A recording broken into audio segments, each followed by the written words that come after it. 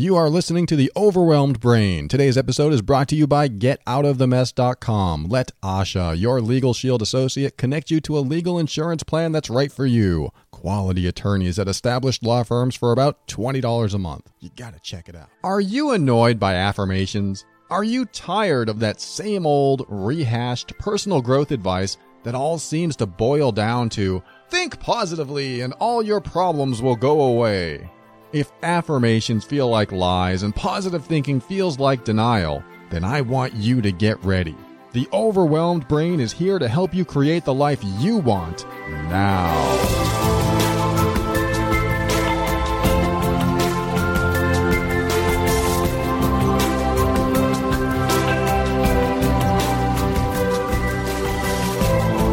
This is Paul Coliani, host of The Overwhelmed Brain, the personal growth show for the critical thinker. On every episode, we'll talk about practical, down-to-earth steps to help you improve your mood and keep you sane in this powerful journey we call life. I want to help you bridge the gap between your emotions and reason, causing you to discover why you do the things you do and what you can do to reach higher levels of happiness and lower levels of stress and overwhelm. My ultimate goal is to help you become empowered so that you can create the life you want. Today's quote is by me because I couldn't find one that really stated how I view forgiveness. So here's my take. Forgiveness is never about the other person. It's about you. It's giving yourself a break because you ended up in a situation that you've not let yourself live down. Forgive yourself for not being conscious enough to make different decisions. One of the first things that happens when someone does something that we don't like or maybe even hate is that we get a feeling inside. We get a negative emotion. It starts to spring up, whether that's anger or sadness or fear or whatever it is. We might feel betrayed or upset. That first feeling usually leads to other feelings too, but that first feeling is what we hold on to until we forgive. And the longer we hold on to that feeling inside of our body, the more sabotage we bring into our life, the more bad luck we have, the more our decisions don't turn out the way we want them to turn out. Now, the thing about forgiveness is that it's not an excuse to release the other person of their responsibility. They're still accountable for their actions. But it is a way to release yourself of pain and hurt. Remember, forgiveness is about you. Forgiveness is about forgiving yourself for being the way you were at the time. It doesn't mean you were wrong. It just means sometimes we have expectations of ourselves that we don't meet. Like I know people who have been hurt by other people and they say, I should have known better. I should have made different decisions. I should have done this instead. And that is self-blame. You're hurting yourself. It's a lack of compassion. And forgiveness is all about being compassionate towards yourself, being loving towards yourself so that you can feel better. Once you start to feel better, you can let these other people go. I mean, you know how it works, right? If you don't forgive someone, they end up staying in your life longer than you wanted, sometimes a really long time. Think about someone that you can't forgive, haven't forgiven, if you have anybody like that in your life, and think about how often they come up in your life, how often maybe they call or they appear, or how often you think about them, and how it still irks you today that you're still thinking about them or they're still appearing. Why is that? Why do these people show up? The longer you hold on to this stuff, the longer these people are in your life. Why? What cosmic reason could it be that these people stick around in your life? Well, the practical reason that I see is that as long as they still bother you, they are still somehow connected to you. That's not very practical sounding, I know, but what happens is that they're always on your mind. So the more you think about them, the more they're going to be referenced in your life. Oh, that reminds me of so-and-so. Oh, I bet you so-and-so is going to call. Oh, this, oh, that. And other people are going to hear you talking about so-and-so. And so that person's going to get talked about more often. And then the word spreads that you're talking about the person and so on and so forth. But what you're doing is keeping that person's presence in your life alive. You're keeping them prevalent in your life. So the question is, do you want to hang on to these people that you can't seem to forgive? It doesn't mean you have to be nice to them, or you don't even have to be mean to them either. Because when you behave negatively towards them, it makes you feel a certain way inside. And if that feeling isn't good, then you haven't forgiven yourself. Because the feeling is inside of you. And forgiving the way you responded, the decisions that you made, and your role, if any, in what happened, is what releases you and starts to let them go from your life. It's like cutting the energetic tether from you to them. As long as you're holding on to what they did and keeping that pain inside of you, that tether never cuts.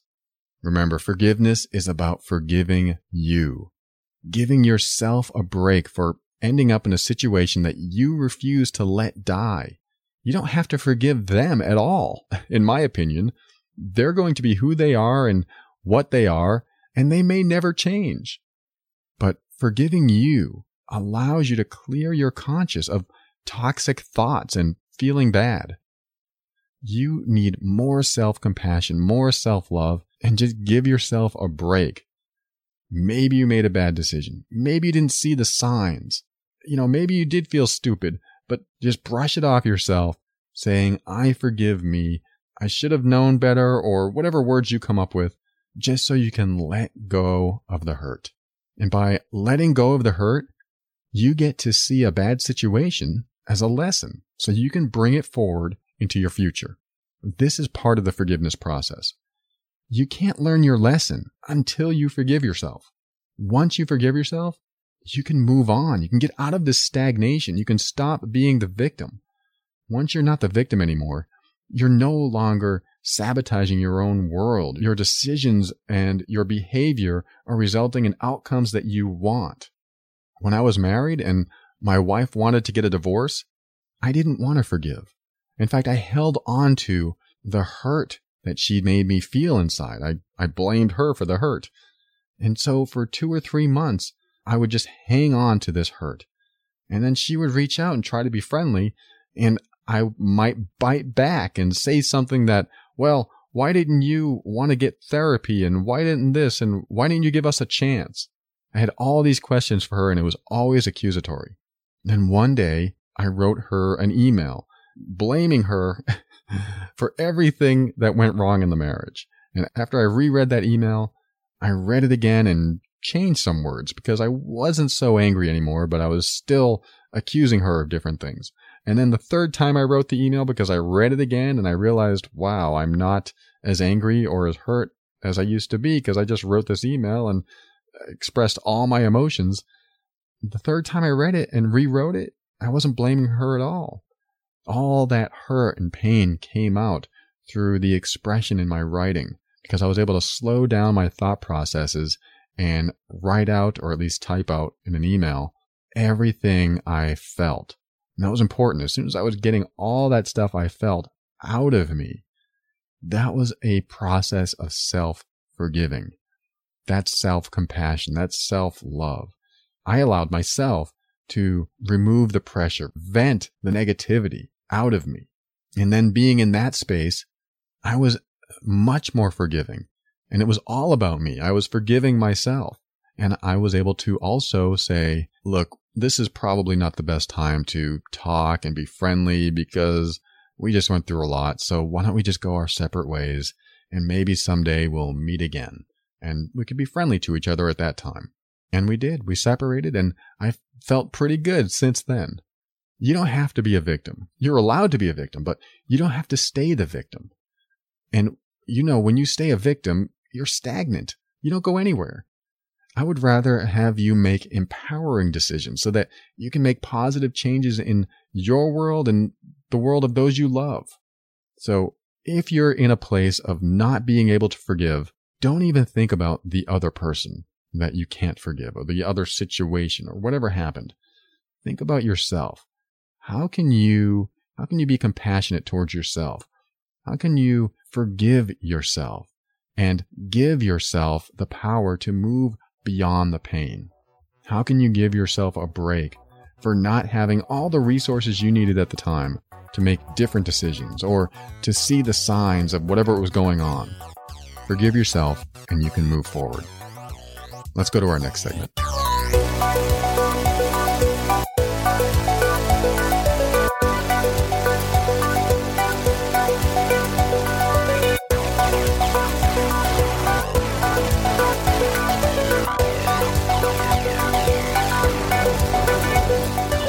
All right, this next segment is called Ask Paul. I get a lot of emails, and instead of answering them on email, I prefer to answer them on the show, keeping anonymity, of course, and privacy, so I don't mention people's names or details.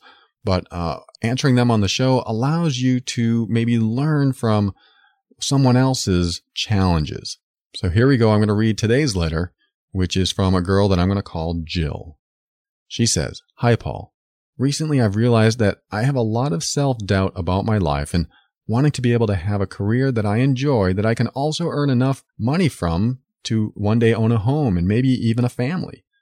I'm in my 20s, still young, but I feel like no matter what I do to try and work towards my goals, something always comes to smash them a bit, whether that's financially, health-wise, or something else. I'm wondering if you could maybe do a show on the fear of failure and feeling doomed to fail and how not to put so much pressure on yourself.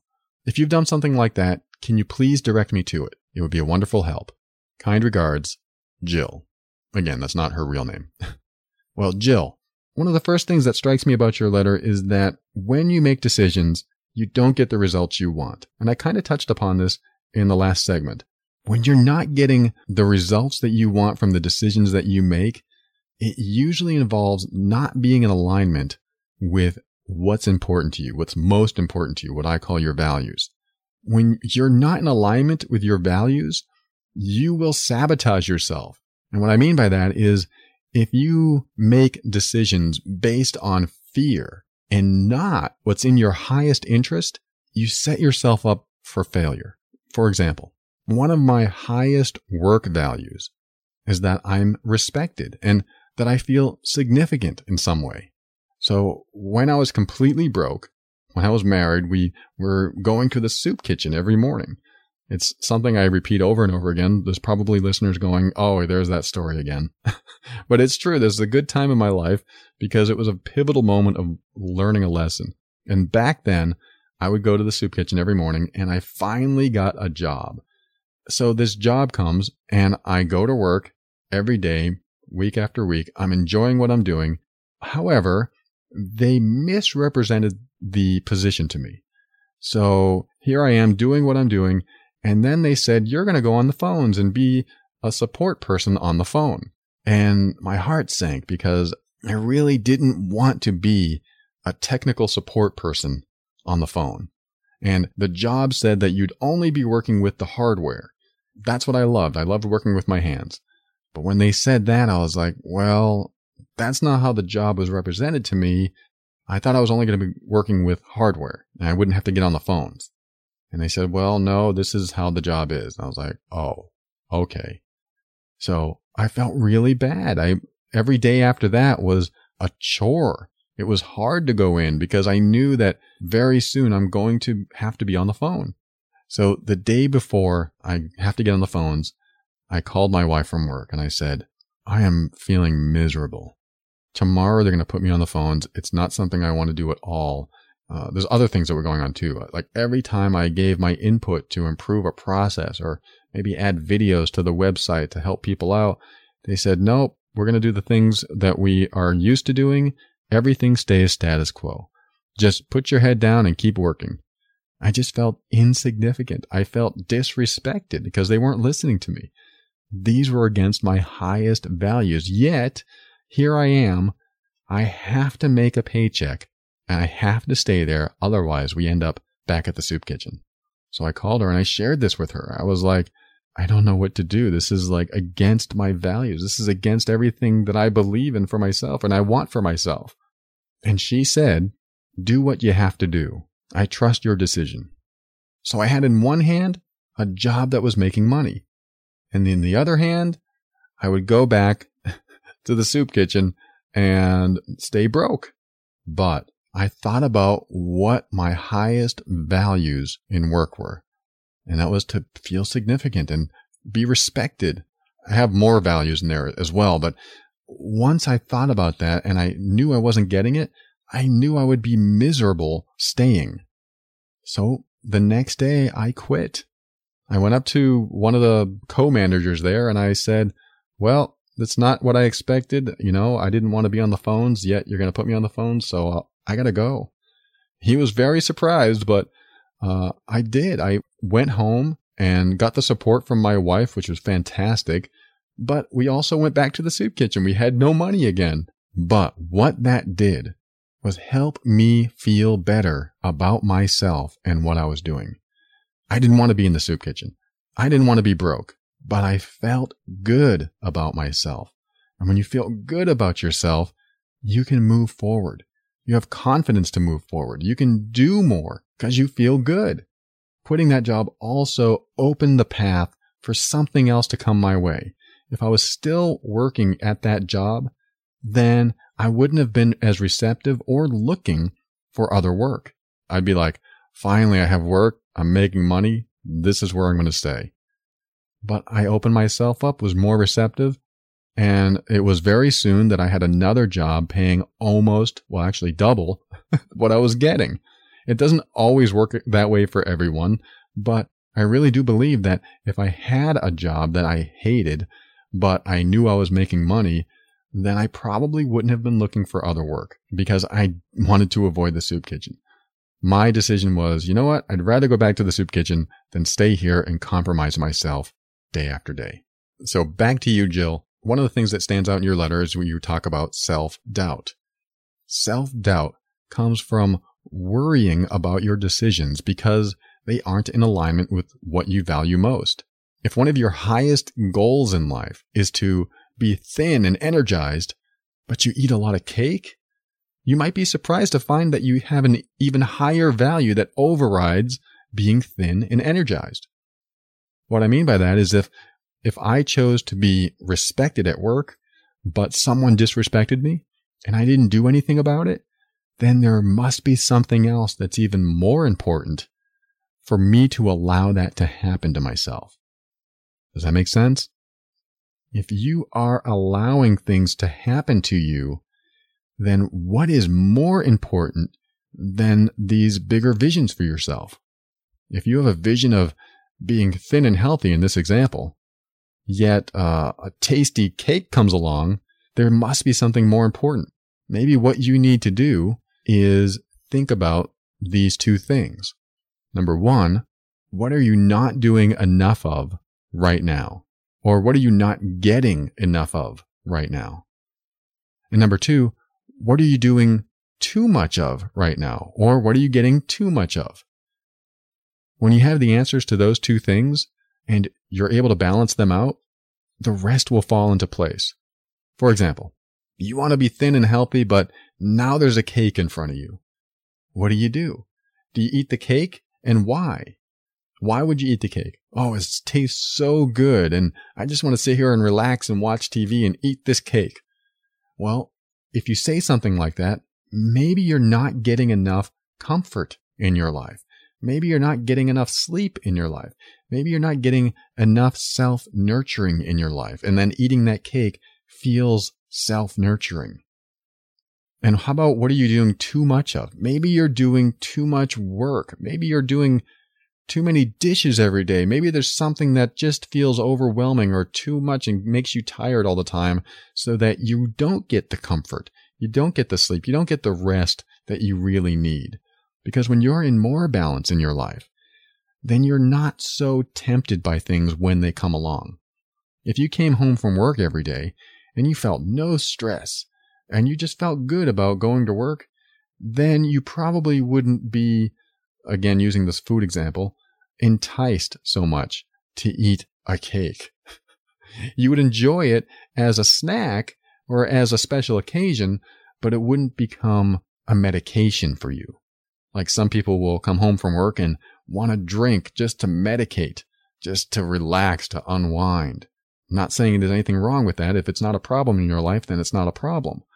But if it overrides the values, what's most important in your life, if it overrides those values in your life, then it's time to consider what you're doing too much of and what you're not doing enough of, what you're getting too much of and what you're not getting enough of, so you can start making these balances in your life so that when you do have a hard day one day, that you are more balanced to make the right decisions for yourself. I hope that makes sense. Now, you talk about fear of failure. Now, fear of failure is really about fearing who you are when you fail. I mean, everyone fails, but who do you become when that happens? Do you become the person that gets up and says, well, damn it, I'm going to try it again? Or do you fail and stay down feeling defeated? I used to skateboard when I was a kid. I did it for quite a few years. I would fall 100 times or more trying to land the same trick over and over again. And it would hurt. But I would still go back, sometimes day after day after day, trying to land that trick. I would fall on my butt. I would fall forward and hurt my wrists. I would scrape my knee up because the board would come up and hit my knee and my shins. My shins were always beat up. But I kept doing it over and over again, even though I kept failing over and over again, because I had an attitude of, well, damn it, I'm going to get up and try this again. I'm going to make this work. It really depends on your philosophy of failure and success. If you fear failure, then you also fear success. I know that sounds weird, but without failure, there is no success, because how would you get to success if you don't know failure? This is simple personal growth 101. You can never know success without failure. And then success tastes so much better after so many failures. When I finally landed a 360 kickflip on my skateboard, that success was so sweet. And then I would try again and fall over again. But the point is, develop an attitude of, well, damn it, I'm just going to get up and try again. Now, you also said something along the lines of talking about being doomed to fail. Now, this is good, because when you believe you're doomed to fail, that's because visions of your success are so grand and so far off that you can't even see a small step in the right direction as a success. I usually give the opposite advice than a lot of teachers. I say, don't make a vision so grand that you set yourself up for disappointment. Make a vision so easily attainable that when you achieve it, you celebrate. If you want to lose 5 pounds, lose 1 pound first. If you want to make $1 million, make $1 first. I know I'm really saying baby steps, but I don't like that term. I prefer the term milestones. For example, I had back surgery in 2010, I believe. When I got home from the hospital, I was in there for 5 days. I had 4 flights to go up to get into our condo. I looked at the first step, and then I looked up at the rest of the steps, and I really wasn't sure how I was going to do it. It was cold out. It was in Portland, Oregon, and it was starting to rain. And here I was at the bottom of the stairs, just had my back opened and worked on, and I got this titanium rod in there now, and I'm scared to take the first step. But I looked down at the first step and I said, if I can make this first step, I can make it all the way. I didn't make the goal the top step. I didn't make the goal the 4th flight. I made the goal that first step. And so I lifted one leg, put it on the first step, and then pushed my way up, and I made it. I made the first step. I just knew it. Once I made that first step, I knew I could make the second one. And that became my second goal. I made that second step, and I made that third step. And then pretty soon I was on flight 2, and then flight 3, and then I was at the top of the 4th flight of stairs. I made it the entire way. My vision was to make the first step. I knew once I made the first step, I could make it the rest of the way, because if you could do it once, you can repeat it. Now, I'll end my reply to you with this. All the pressure that you're putting on yourself has to do with a vision that you really don't believe that you can achieve. Otherwise, it wouldn't feel like pressure. It would feel like progress. Even the failures would feel like progress. Every time I failed doing a trick on my skateboard, I learned something a little different, a little nuance with my feet, a little nuance with my balance. Those learnings I took into the next failure, until it became a success. Now, the way you make sure that you make progress is to use the FOCUS acronym. FOCUS. Follow one course until success. If that means letting something else go for a while so that you can focus like a laser on something else, then that's what you do. That's what I had to do. Last year, when I was writing my first book, Clear the Path to Happiness, I decided to say no to everything else that came my way. I'll tell you what, when you focus like that, when you focus like a laser, very tempting things will come your way. I don't know what it is, but as soon as you decide this is the only thing I'm going to focus on from this point on, I'm going to say no to everything else, then very tempting things come your way. So you have to learn to focus. This is what I did with my ebook. When I started my ebook, one of the first tempting things that came my way was to speak at a business conference overseas on a tropical island. It sounded fantastic. I wanted to do it, but at the same time, I knew if I stopped this, it would be just another thing that I stopped and never finished. So the temptation came and I said no. But guess what? I finished my book. This is what you need to do. If you focus and follow that course until you're successful, you'll achieve things. You'll be a success. You'll have no choice because you'll be saying no to so many other things. Anyway, that's my reply, Jill. I hope that helps you and anyone else listening. Thank you for writing.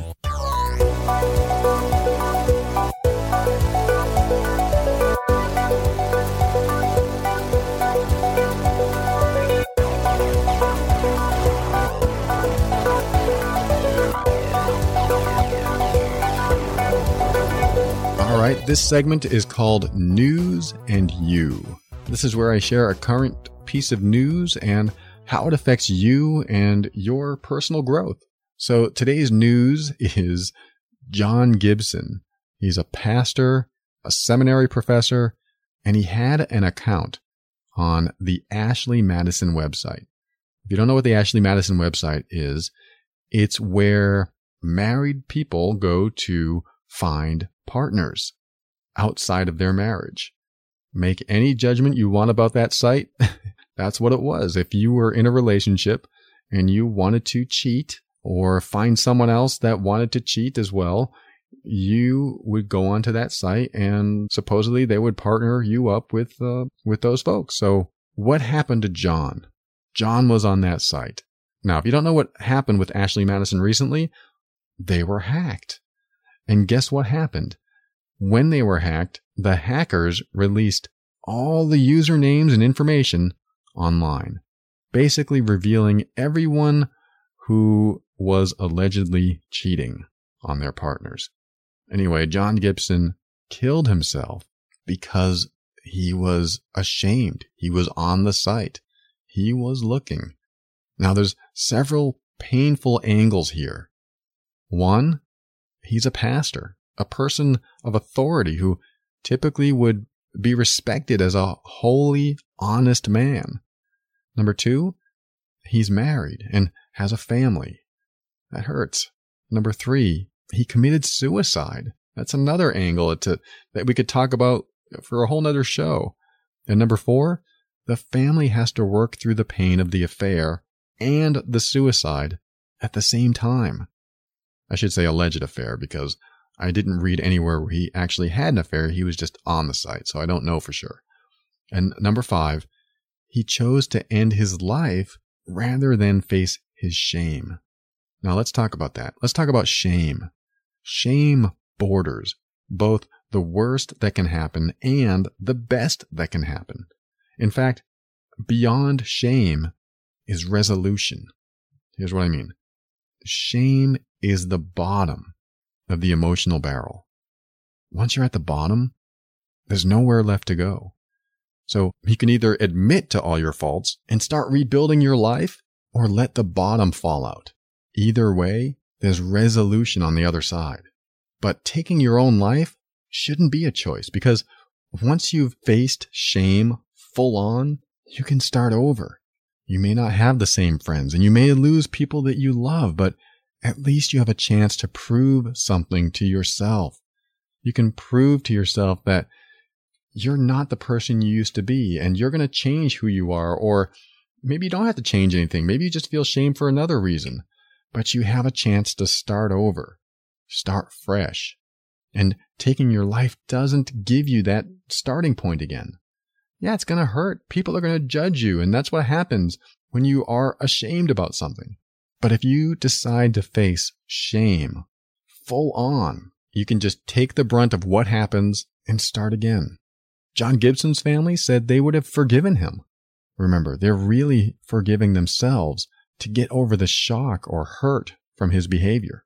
But by forgiving themselves, they're also loving themselves enough to allow him back into their life. He felt shame for what he did, and he didn't want his family to find out, and if they did, he probably would have felt worse. But it sounded like his family was ready to help him and work through the tough times that he was going through as well. Like, one of the things that happened was they found a letter that said he was depressed and he was going through a hard time and how sorry he was.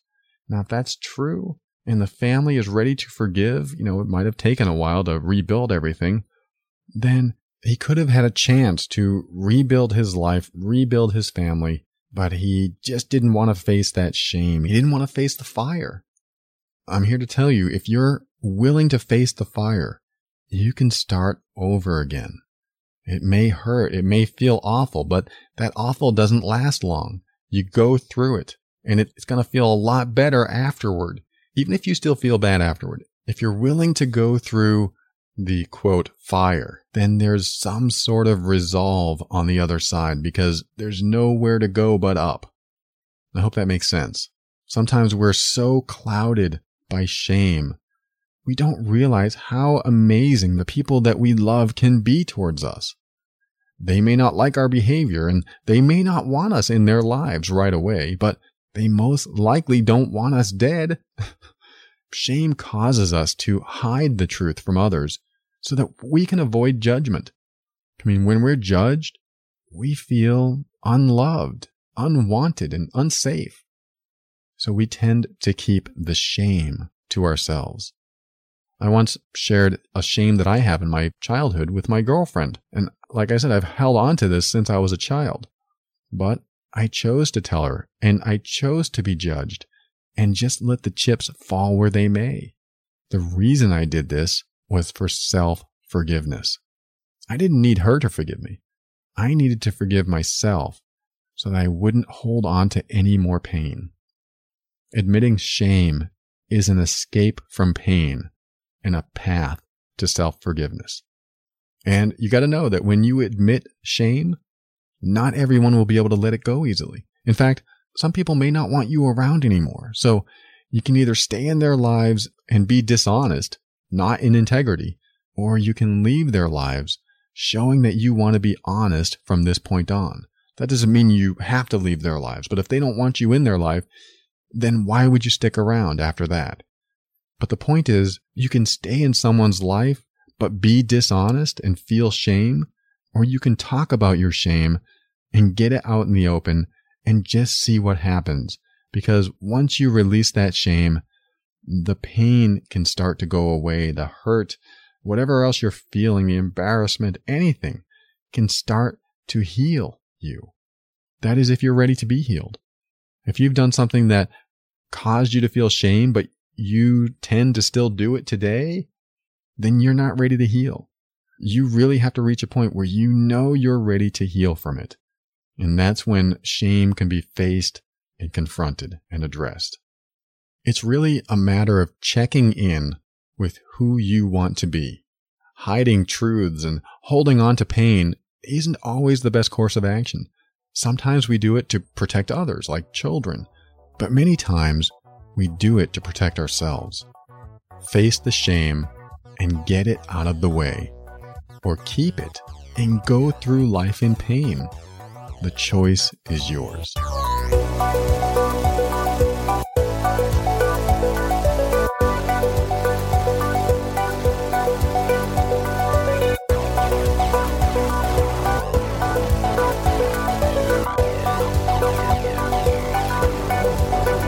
So this next segment is called What's on My Mind Right Now.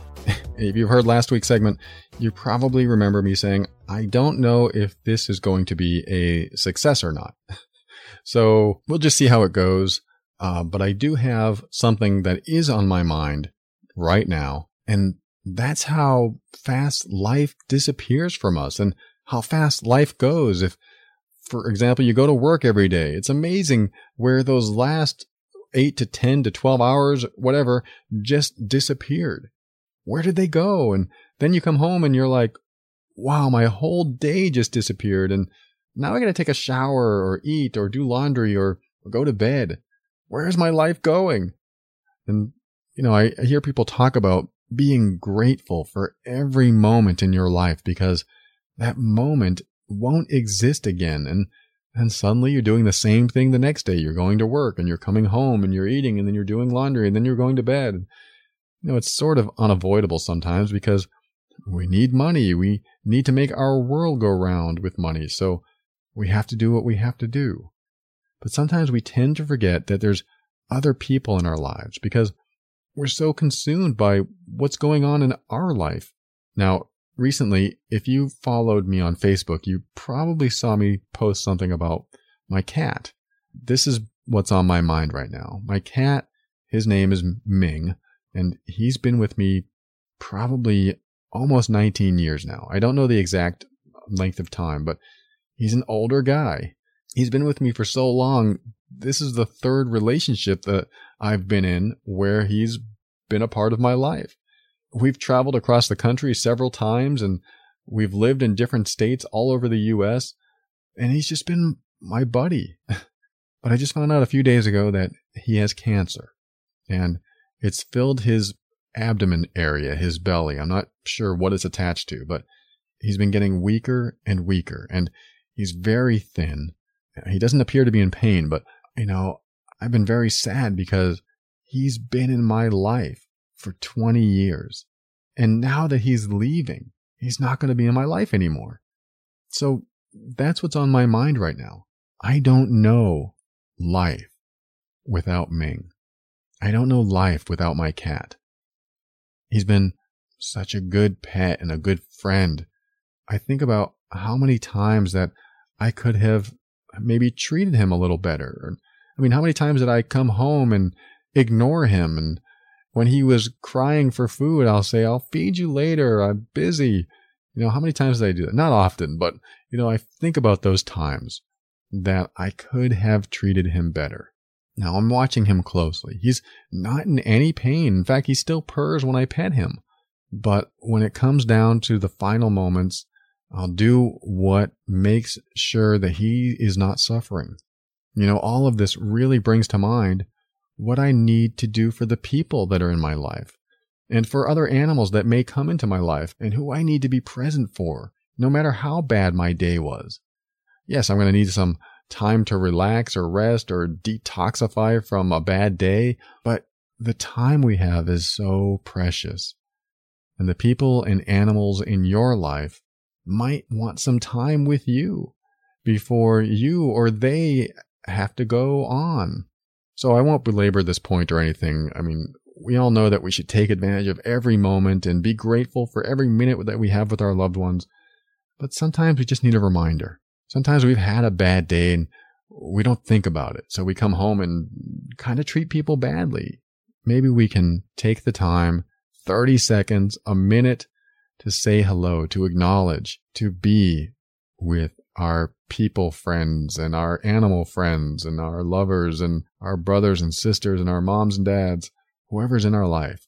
Just take a moment and acknowledge them. So that's what's on my mind right now.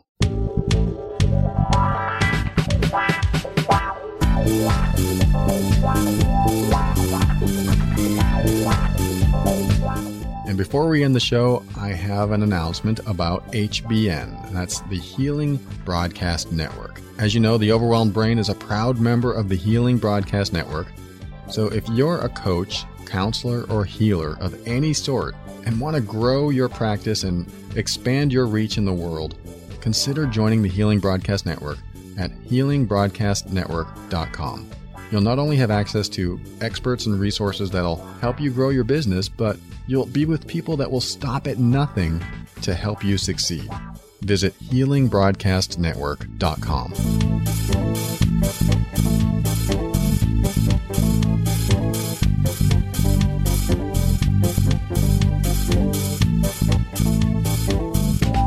Thank you for listening to another episode of The Overwhelmed Brain.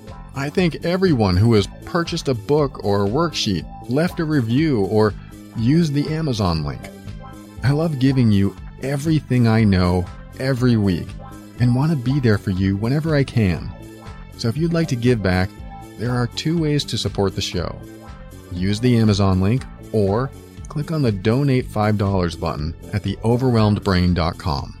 You know, I used to listen to shows like this and never donate.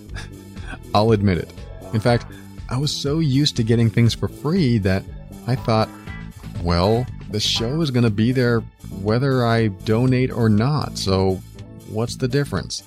Well, that is until I heard something one day that changed my life, or at least my perception about what was going on in my life at the time. And I thought, wow, I just had an epiphany listening to a radio show. It was at that moment that I realized that what I was listening to was worth way more than what I was paying for. If you want to give back, you don't have to send $10 or $100, just $5. Click on the Donate $5 button or use the Amazon button at theoverwhelmedbrain.com. I appreciate you and thank you so much for your support. You're part of the foundation of this show, and I am grateful. You know, we talked about forgiveness and shame and all these things that don't feel very good. But once you forgive yourself, you really do open a path of healing. I remember for the longest time, I didn't forgive my stepfather. Now, I didn't even know I didn't forgive my stepfather because I didn't even know I had anything against him. I was in my 30s. This is sometime in 2005, near the end of my first long-term relationship. After that relationship ended, I started getting depressed. And, well, actually, before that relationship ended, but this depression got worse and worse. And then I met who would be my future wife. And she was this high-energy, happy person who met this low-down, depressed guy. So, at the time, she was realizing that she didn't want to be around someone who was depressed. So one day she told me, you know, I don't know what's happening with you, but I'm going to leave.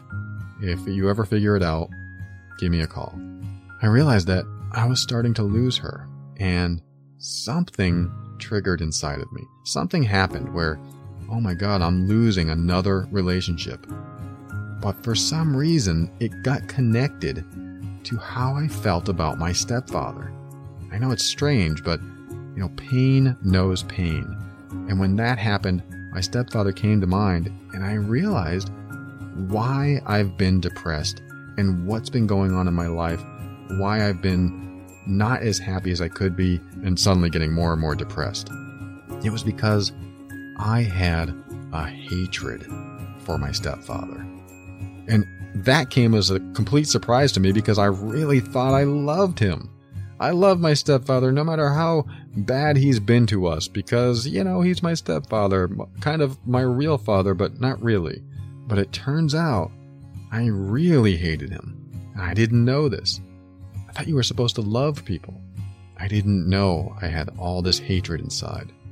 So once I realized that, I started crying hard. And I collapsed on my knees and my girlfriend was there and she was sitting down, and I put my head down on her knees and I was like, I hate my stepfather so much. And I was really venting a lot of years of anger and hatred. And, I'm not supposed to hate people. I'm supposed to be above that, but I wasn't above that. And I don't think you can be above emotions.